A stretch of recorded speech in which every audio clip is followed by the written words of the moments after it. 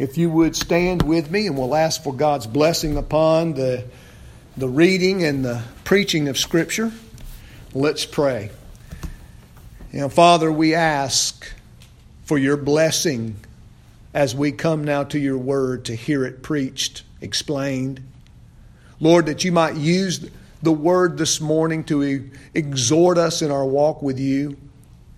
That you would use your word to correct any false ideas, any misunderstandings. That you would use your most precious word to direct our paths. Strengthen our integrity, the righteousness that we have in Christ. Strengthen our homes. Strengthen our testimony. Strengthen this church body. Lord, help us put our hands to the righteous work of the gospel, Lord, and be mature men and women of the faith. And we pray this in Jesus' name. Amen. Now, brothers and sisters, I want to read from James chapter 1 and verse 1. Hear now the word of the living God. James, a bondservant of God and of the Lord Jesus Christ, to the 12 tribes who are dispersed abroad, greetings. And thus ends the reading of God's word. You may be seated. Now, brothers and sisters, we begin this morning our official study of the book of James, and we will get no further than verse 1. And the reason for that is that in verse 1, there is a fundamental idea that we must reconcile before we get into all of the principles and moral exhortations that James provides for us. Now, let me go ahead and give you that key rule and principle. It's found right there in James's testimony of himself, where he says, James, a bondservant of God and of the Lord Jesus Christ. In that statement lies the key, the kernel, if you will, the very seed of which everything else in the book is going to blossom and flow from. James identifies himself as a servant, a doulos. Some translations render it slave in order to convey the idea of someone who has absolutely no inherent personal rights whatsoever, in order to emphasize this humility that James is displaying in identifying himself as such a person of low condition. Now, brothers and sisters, before I launch into the discussion of what this servitude is and what it should look like and how that should impact our lives, we should consider the verse and what is obvious in the verse. Now, there is some discussion about whether or not the James that wrote this general letter to the church is the brother of John or the brother of Jesus. And there's a lot of debate about that. And I don't think I could settle that debate with you this morning. Plausible arguments are presented for both. However, I do lean toward this James being the half-brother, if you will, of the Lord Jesus Christ. One of the siblings that Scripture speaks of. And in the very beginning of the Gospels, being one of those siblings of Jesus that did not believe that He was the Christ and the Messiah. But knowing that the Scriptures reveal to us that on Jesus' resurrection, He went and presented Himself to James. And James became a convert of the Lord Jesus Christ, assuming that this is his half-brother. raised in the same household. I can't imagine what that would have been like to be in the presence of Jesus growing up. I don't even want to speculate. Nevertheless, if this is the half-brother of the Lord Jesus Christ, it does lend itself to a tremendous weight that now this one who did not believe in Christ as the Messiah now not only believes in Christ, but considers himself to be a servant of Christ. Now, no doubt, the idea here is to convey a lowly position. A lowly position. James was a pillar, considered a pillar of the Jerusalem church. He was considered one of its stalwart and most faithful teachers of the Christian church in Jerusalem. And for James to assume this lowly position does, by example, lead us to consider our thoughts of ourselves. How we see ourselves in light of our faith, in light of our Christianity. James is not taking any credit for his relationship with Jesus. He doesn't identify himself as the half-brother of Jesus, in some way riding on the coattails of growing up in the same household. He doesn't even present himself as that stalwart, faithful, popular teacher of the mother church in Jerusalem. He doesn't do any of those things. He doesn't do what sadly many Christian ministers do today, and that is promote themselves. Introducing themselves in the way of promoting their ministry, their teaching, and who they are. James doesn't do that. James wants us to see his identity is not in himself and the gifts that he has. It's solely in the relationship he has with God, and that relationship is described to us as that of a servant and master. I want you to think about that. James is content to confess that his relationship with the Father and the Son is that of a slave and a master. That of a master and a servant. That's how James opens this letter up and identifies himself. Now it's interesting, or at least I think it's interesting, that would not be a way most of us would describe ourselves. I mean, if you were asked, take one word and describe yourself, what would that one word be? Faithful? Obedient, loving, kind, mannerly. What would it be? How would you describe yourself? And here James describes himself in one word, and he says servant. I'm a doulos. I'm a bondservant. A bondservant was a servant that had somewhat of an interesting relationship with the master. A bondservant was someone that committed themselves to the service of their master in a voluntary sense. I want to serve. I want to serve my master because he is a good master to me. It's in the relationship with my master that I have been the best person I've ever been. Relationship-wise.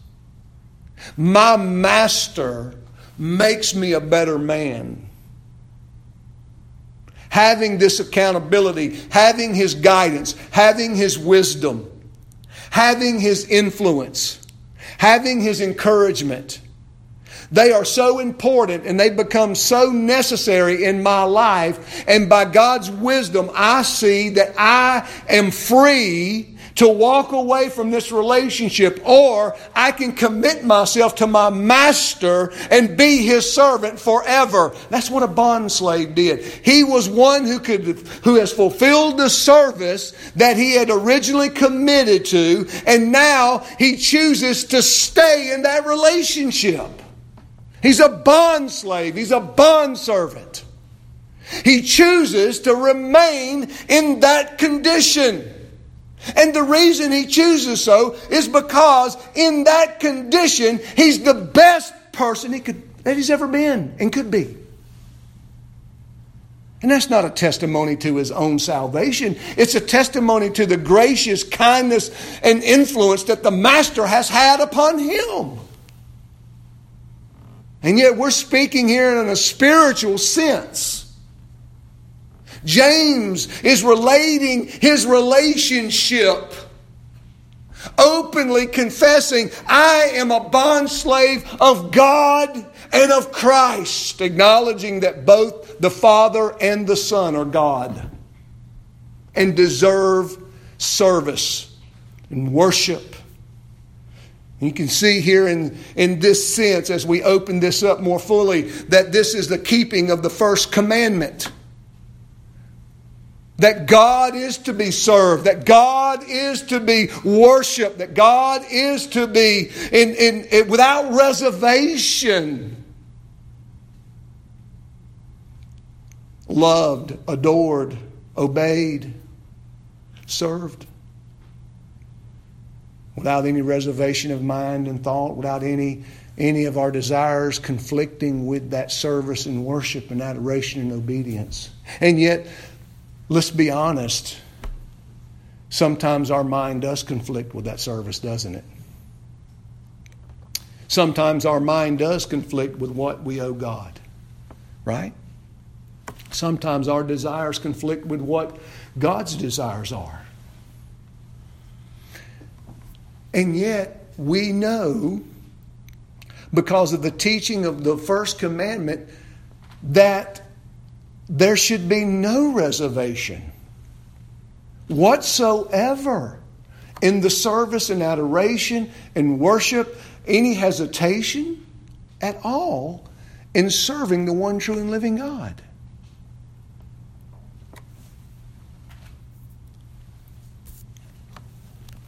Notice, not only the writer of this letter and the testimony, and we're going to open that up more fully in just a second, but who he writes to, and it's to 12 tribes. James identifies those Hebrew Christians with this Jewish nomenclature, and he's recognizing that there was a great, in the great outpouring of the Spirit of God on that day of Pentecost, at that feast of Pentecost, there were thousands of Jews converted. Thousands of Hebrews converted. And that the church in a very primary way was a very Jewish church in the very beginning days. But what happened as time went on, as the gospel continued to spread and as the church continued to grow and as more and more Jews were being converted. I mean, if you read the book of Acts, Acts is a tremendous testimony to the power and the glory of the Spirit of God converting souls, and tells us that there were many Pharisees converted, many priests converted, many of high-ranking officials in the Jewish spiritual theocracy converted to Christ. But not without problems, and not without trials and tribulations, as more and more Jews had become converted and believers in Jesus Christ, and as they were studying Scriptures and praying and fellowshipping and breaking bread with one another, they did bring onto themselves a hostility from those unbelieving Jews and from the Roman government itself. As James identifies these 12 tribes as those who have been dispersed abroad. The 12 tribes who are dispersed, knowing that this persecution and the trials and tribulations of their testimony in Christ had dispersed them out into all the surrounding regions. And James writes this letter in order to give them general guidance and wisdom in the trials and tribulations that they face. And that's why he deals with so many topics. That's why James handles so many topics that I mentioned last week, is because he is writing this general epistle in order to encourage, in order to incite faithfulness, in order to describe to them what true religion looks like. Because as they go out and as they are persecuted, listen, many of them had to leave their own homes. They had to leave their livelihoods. They were uprooted, if you will, for the sake of being persecuted, for the sake of losing all they had. They had to go out and find other ways of making a living. What does that do? That sort of incites faith, doesn't it? You got to trust the Lord. I mean, here you are uprooted from something that you've been doing for 3 generations. Been handed down from father to son, father to son, father to son, and now you've been uprooted. Now you've got to go into regions and lands that you're not used to and familiar with. You have to mingle with people that you don't know, and you have to begin to make another living. And that could be a very fearful thing, couldn't it? They were not to be motivated by fear, but they were to be motivated by faith and trust in the Lord. And that's one thing James does, is even in chapter 1, what does he do? He says, listen, do you not know that your heavenly Father is good? And that He only knows how to give good things. And He has to deal with trials and tribulations, doesn't He? And He has to deal with the attitudes of the Christian as they face these trials and tribulations. He has to address that. He has to deal with it. He has to deal with the relationships of the poor Christian and the rich Christian. There was conflict there. The rich were tempted and as James discussed, as James writes, did take advantage of the poor Christian. Is that anything uncommon? No, it's not.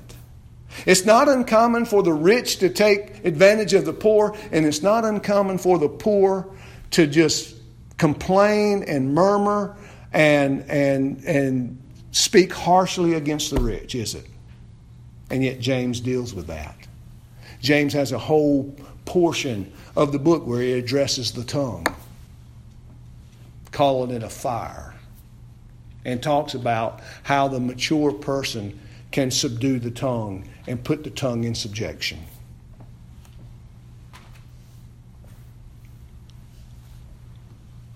These 12 tribes, brothers and sisters, are those, I think, who have professed faith in the Lord Jesus Christ. Those Hebrews who had put their faith and trust in Christ.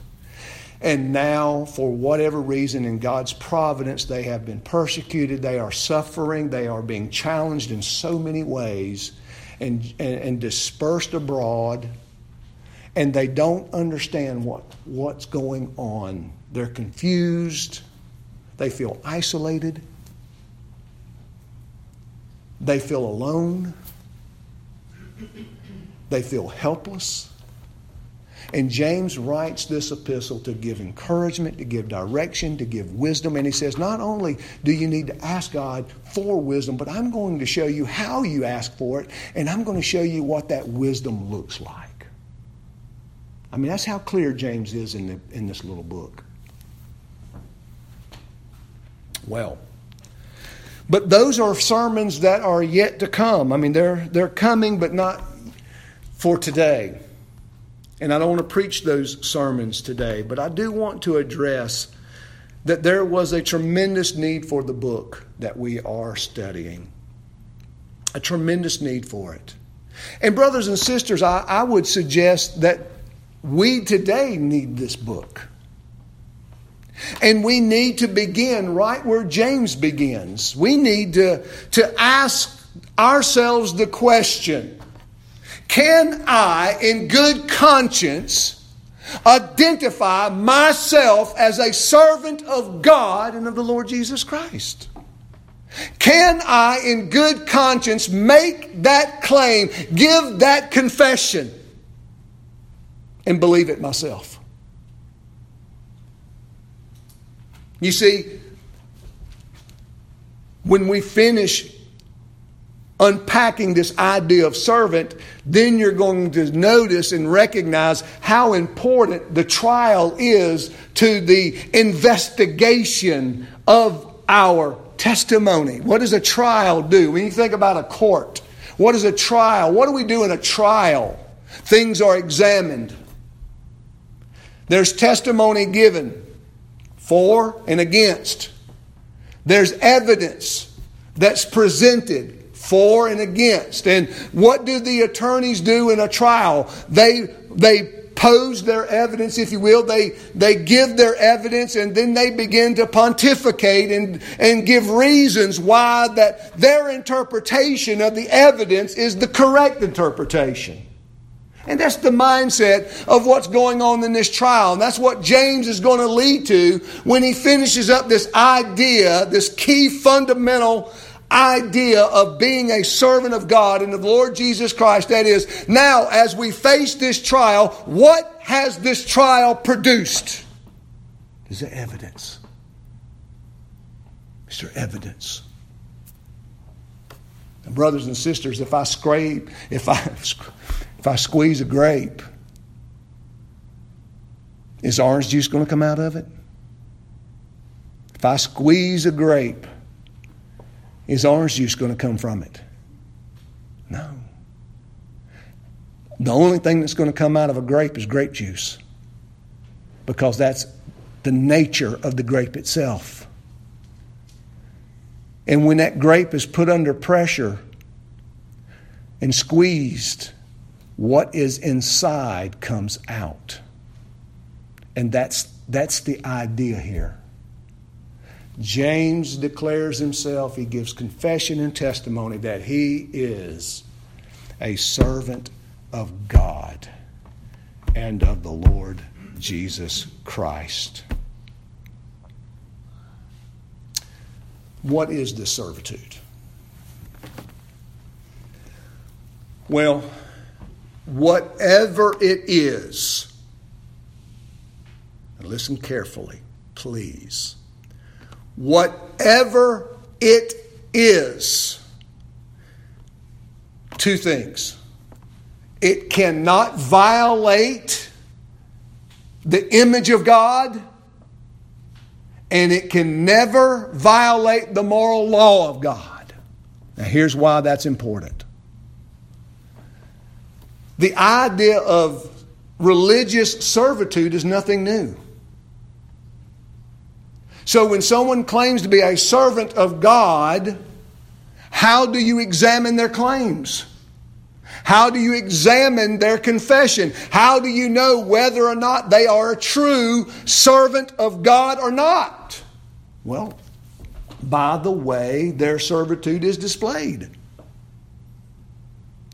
Now, I want to do something that the Reformers were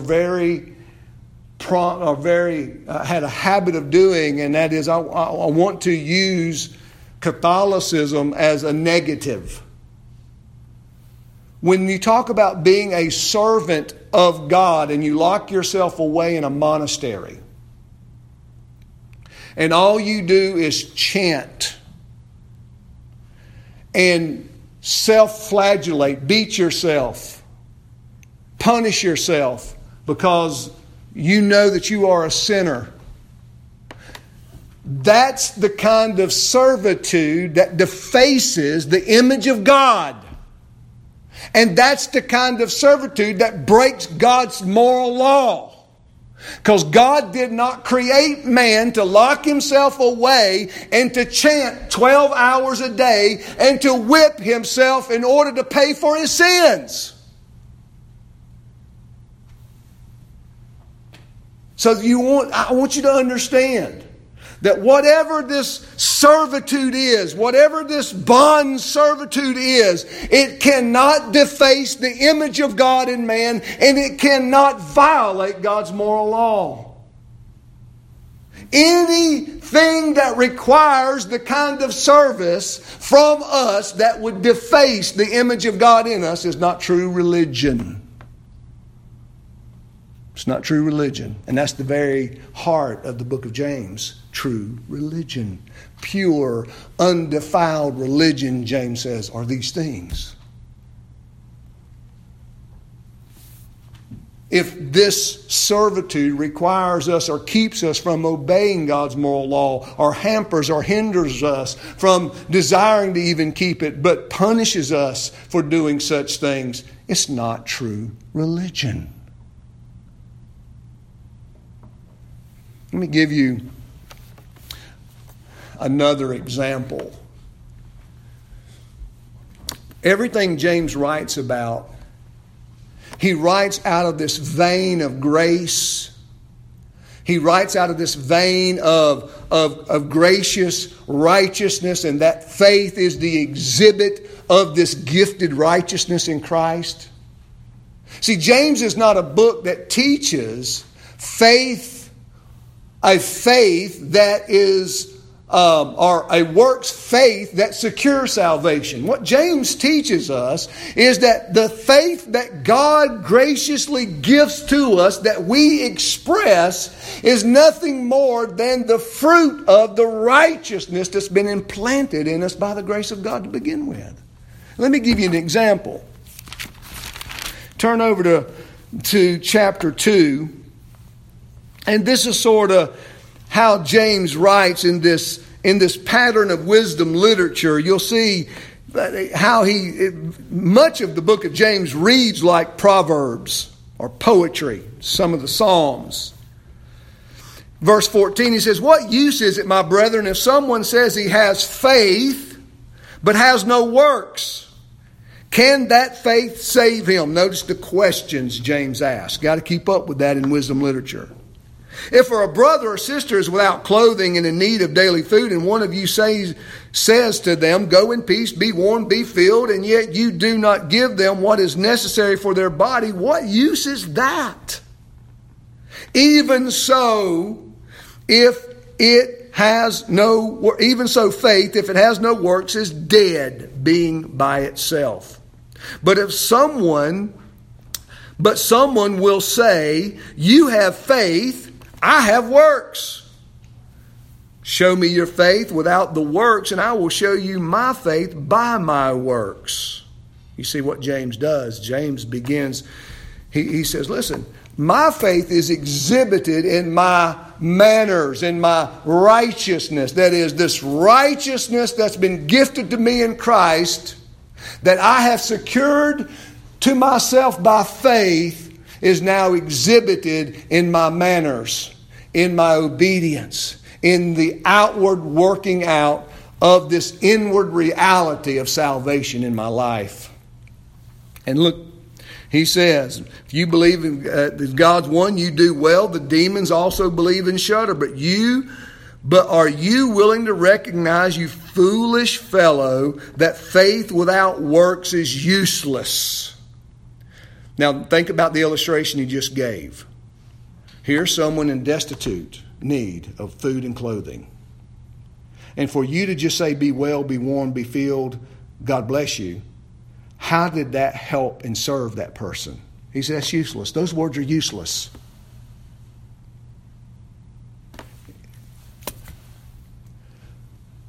The faith that God requires of us is gifted to us. And I'm not going to go into that this morning. You've heard this before. It's gifted to us. We exercise what we call saving faith. Saving faith is the rule and principle of our lives that governs our manners, our outward actions. And that's exactly what he does in the next few verses when he talks about Abraham. Notice there is this sense of this righteousness. Verse 21, was not Abraham our father justified by works when he offered up Isaac, his son, on the altar? He says Abraham's works was displayed by trusting God and offering up his son. You see that faith was working with his works.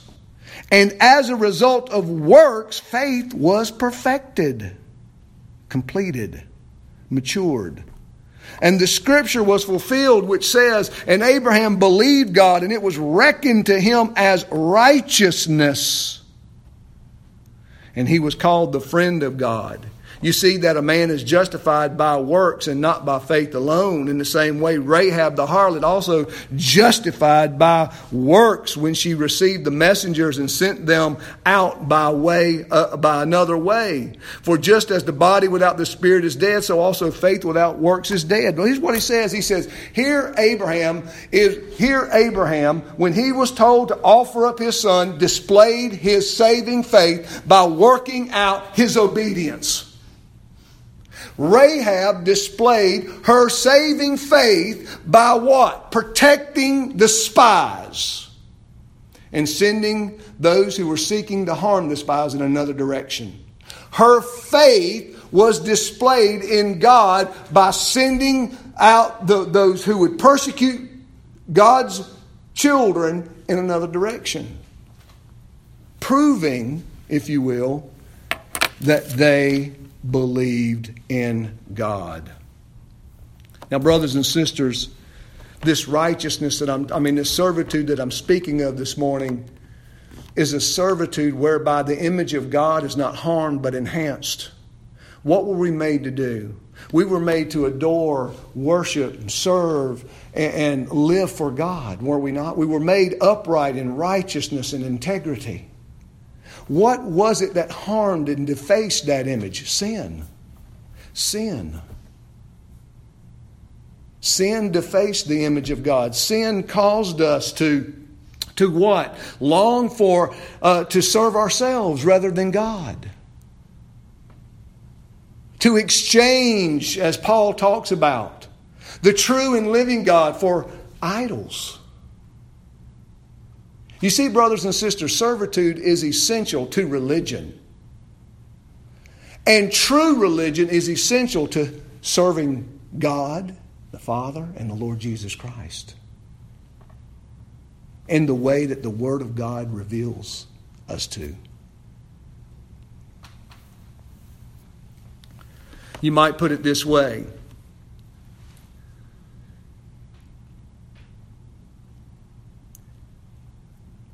In the words of the Apostle Paul, you become what you serve. Turn with me to Romans 6.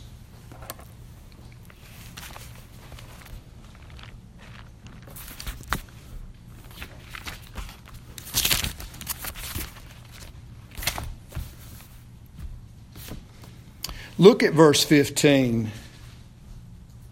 Now Paul is addressing and dealing with this idea of true faith, this idea of justifying faith, and he is now addressing this mentality that might come, because if you are taught, right, that grace is free and salvation is free by grace, what's a tendency of some people when they hear such a thing? Well, if it's free and I couldn't do anything to get it, well then I can't do anything to lose it. You know, if it's free and, it's no big deal, just keep on sinning. So Paul is addressing antinomianism. Paul is addressing this licentiousness that comes in the mentality of someone who believes that they understand this idea of free grace as licentious grace. And Paul said that's a big mistake. It's a big mistake to see free grace as licentious grace. This free grace never lends itself to sinfulness. So listen to what Paul says in verse 15. He says, what then? Or let's back up a little bit. Verse 12. Therefore, do not let sin reign in your mortal body so that you obey its lust, and do not go on presenting the members of your body as sin as instruments of unrighteousness, but present yourselves to God as those alive from the dead, and your members as instruments of righteousness to God. For sin shall not be master over you. For you are not under law, but grace. What then? Okay, now notice what he just said. And this is an explanation of what he talks about over here about this abounding grace in Romans 5. What then? What's he saying? If it's by free grace and we're not under law, we're under grace, what then? Okay, that's the question. You're not under law, you're under grace. What then does that mean? Can I keep on sinning? Here's what Paul says. Shall we sin because we are not under law but under grace? May it never be. That Greek phrase, may it never be, is one of the strongest negatives you can make. May it never be. It can never be. It absolutely cannot be. There's no equivocation here, Paul. There's no room for duplicity here. Verse 16, do you not know that when you present yourselves to someone as slaves for obedience, you are slaves of the one whom you obey, either of sin resulting in death or of obedience resulting in righteousness? See, but thanks be to God that though you were slaves of sin, you became obedient from the heart to that form of teaching to which you were committed. And having been freed from sin, you became slaves of righteousness. Now, I'm going to stop there. Because exactly what Paul is saying is what James says. I am a servant of God and of the Lord Jesus Christ. I have been set free from the bondage and slavery of sin, now that I might freely serve God and Jesus Christ in righteousness. What you serve will define who you are. And what you do defines who you serve. Let me give you an example of sort of this idea. Matthew chapter 6, the Lord Jesus says, you cannot serve both God and money. You will learn to love one and hate the other. You cannot serve two masters. But where your heart is, there your treasure will be. Now, I think this illustration fits, and I hope I can make it work. And that's a principle that the world understands. Where your interests are, where your interests lie, your desires lie, there your service will be. When James calls himself a servant, a doulos, a bond slave of God and of Jesus Christ, what he is saying is, he's not saying, I'll robotically do whatever God wants me to do. That's not what he is saying. And I think that's a misconception that maybe some of us may have. That's not at all. In fact, that's the way some people view the Reformed faith. Well, y'all believe that man is nothing more than a robot, that he slavishly obeys God like a robot. He doesn't really want to, but he does so because he's duty bound and all of these things. And he just does that because he's all concerned about obedience. No, that's not what James is saying. James says, I have been changed. My heart has been changed. My life has been changed. I've been given a new principle of life by the Spirit and by faith. And now I serve the Father and I serve the Son of God. With joy, gladness, and adoration, I desire His will to be my will. I want to obey Him. I see the great benefit. I see the great benefit of placing myself into permanent servitude of this God. Now, let me tell you something, brothers and sisters. You young people, listen up. You will never make it as a Christian if you don't see the benefits of Christianity, if you don't see the benefits of Christ, if you don't see the benefits of being a believer in the true God, if you don't see the benefits of true religion over all the false religions out there, if you don't see the benefit of the servitude of God and Christ, you're not going to make it. You're not going to make it, because what you do is you only do it to go through the motions. You do it because you have to do it. That's the robotic aspect that people condemn. That's why there's a lack of joy. Churches are filled with joyless professors of faith. And the reason they're joyless because they don't act out of a heart of servitude to God. They don't understand it. They don't understand that it's the bondslave that says, I desire my master. James admits the doctrine of election. He talks about how God in His grace elected and chose them. But nevertheless, where does that decision that my master is the best one for me? See, what I'm teaching you is perfectly in line with what Joshua told the children of Israel going into the promised land. After going into the promised land, Joshua was an old man. He's at the end of his days. He's at the end of his career. His role is done. He's no longer needed. And as an old man, he looks at the children of Israel and he says, hey, choose whom this day you shall serve. Right? If Baal be God, serve him. If Jehovah be God, serve him. But as for me and my house, we will serve the living God. It's the same thing. It's the same thing, brothers and sisters. It's the same thing Elijah did. Choose. Baal, right? Mount Carmel, choose. Which one? Which one will you serve? You want to serve Baal? You want to serve Jehovah? You see, brothers and sisters, the kind of servitude that James is talking about is that voluntary, wholehearted commitment where he says, my master is the best for me. His influence, His grace, His resources, all of this blesses my life and enhances me so that I can be the man that I was made to be. Brothers and sisters, you will be the man, the woman that you were created to be. You can only do that in serving God and Christ.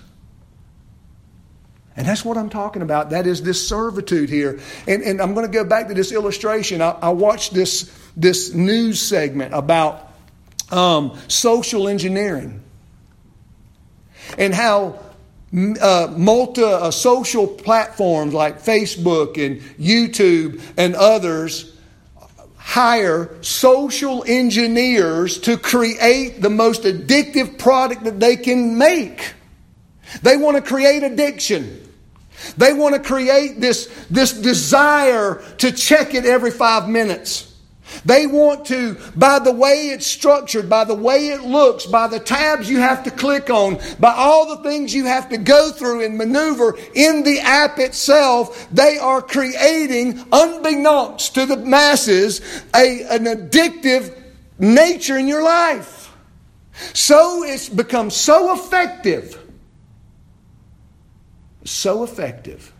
that now psychologists are having to use terms that are related to the platforms. Facebook depression. It's actually defining certain terms used to describe certain conditions. Why? Because they are creating slaves. They are creating servants. And here's the description. I mean, I think you get the point, but here's sort of the thing. And you check this out. First of all, when you post something, how many times do you check it? See if somebody responded to it. What they've tested and found out is that when someone posts a picture, a selfie, I had all these studies. When someone posts a picture of themselves, they are waiting for the response of their friends to go on there and go, oh, you're so beautiful. Oh, you're so smart. Oh, you're so this. Oh, you're so that. Oh, you're so wonderful. And when they do that, there is almost a 400% increase in their bodies of dopamine. Is that a hormone or a hormone that creates good feelings? Makes us feel good. You can exercise and it'll release dopamine. You can feel good. But there's many other things, right? That's not the only thing. But that waiting for the right response, not a negative response, the right response that it has been tested to increase that hormone by 400%. Almost as much as the drug cocaine. And what happens is when you click, they respond. You get a rush. You go down. You wait for a next click and the next click and the next click. Why? Because what they're doing, we're creating a class of children that's always looking for the next high emotion, and they have to live that way. And now they're realizing the negative and detrimental effects that these platforms have on small children. Because before, they never were exposed to stuff like that. The whole purpose of these social engineers is to create addiction to their product. A slave. That's why you walk around with your phone, constantly checking it, waiting on somebody to tell you something, waiting on somebody to talk to you. And what is happening is we are depersonalizing ourselves with the people around us. This is the interaction face to face. I'm not saying there's not a place for it. That's not what I'm saying. I think there is. But we have to be wise in what we give ourselves to. Now let me relate it back to the spiritual life. Brothers and sisters, if you are a slave of God, a servant of God, and a servant of the Lord Jesus Christ, imagine what that relationship looked like if it was related to your phone. Imagine how much you would pray. Imagine how much you would praise God. Talk to Him. Be concerned about what God thought. Be concerned about what God says. Am I overstepping my bounds? I mean, am I saying something that's not Christian? See, this is true religion. True religion has to ask the question, who are you going to serve? Because Bob Dylan says you're going to serve somebody. You're going to serve somebody. You're going to serve yourself. You're going to serve something. And you can serve God. But if you serve God, what does that look like? Well, that's what the rest of the book of James is about. James begins to unfold and lay open to us what true servitude to God and the Lord Jesus Christ looks like. And that's why he begins with trials. Because it's the trials of life that we become under investigation. We are examined. And we find out things about ourselves that we don't like. But things that can be corrected by God's grace. Things where we need to shore up. Things we need to get rid of. Things we need to be more concerned about. Because we, brothers, listen to me, we are the servants of God and the Lord Jesus Christ. See, that's the essence of true religion and Christianity. It's just not activity. It's not mindless activity. People talking about the image of God. You know how many people talk about, well, in their version, that faith is nothing, it's nothing intellectual. But see, God's not opposed to our minds. He wants us to think. That's why he says it right there in James, right? Consider it all joy. What's the word consider convey? Thought, contemplation, reason. Christianity isn't a check your head in at the door and just use your emotions. No, that is true religion and servitude is what? The whole person coming under the subjection of the grace and influence of God in a positive way. Where our minds are saturated with the Word and revelation of God. Where we are influenced emotionally to feel anger, joy, gladness.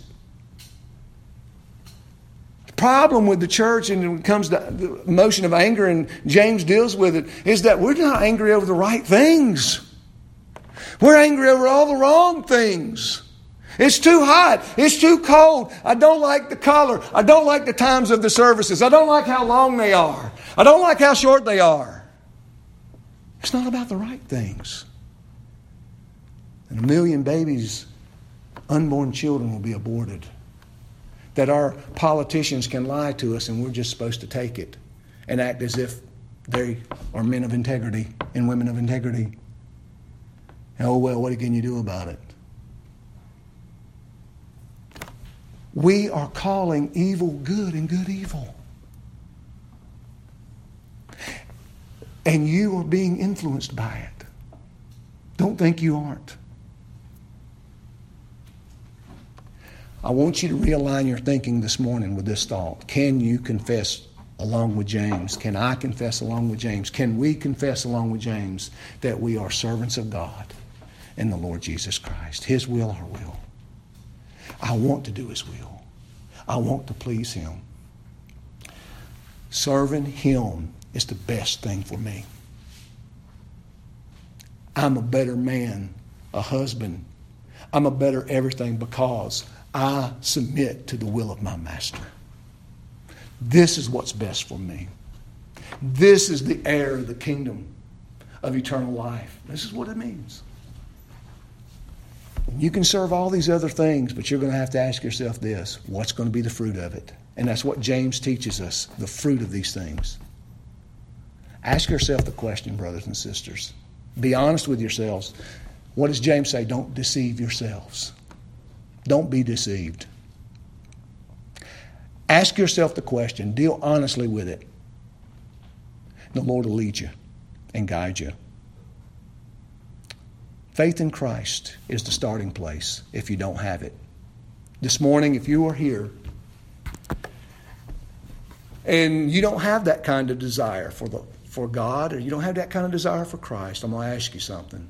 Have you ever really put your faith and trust in Jesus Christ? Have you ever repented of your sins? Have you ever seen your sins the way God sees your sins?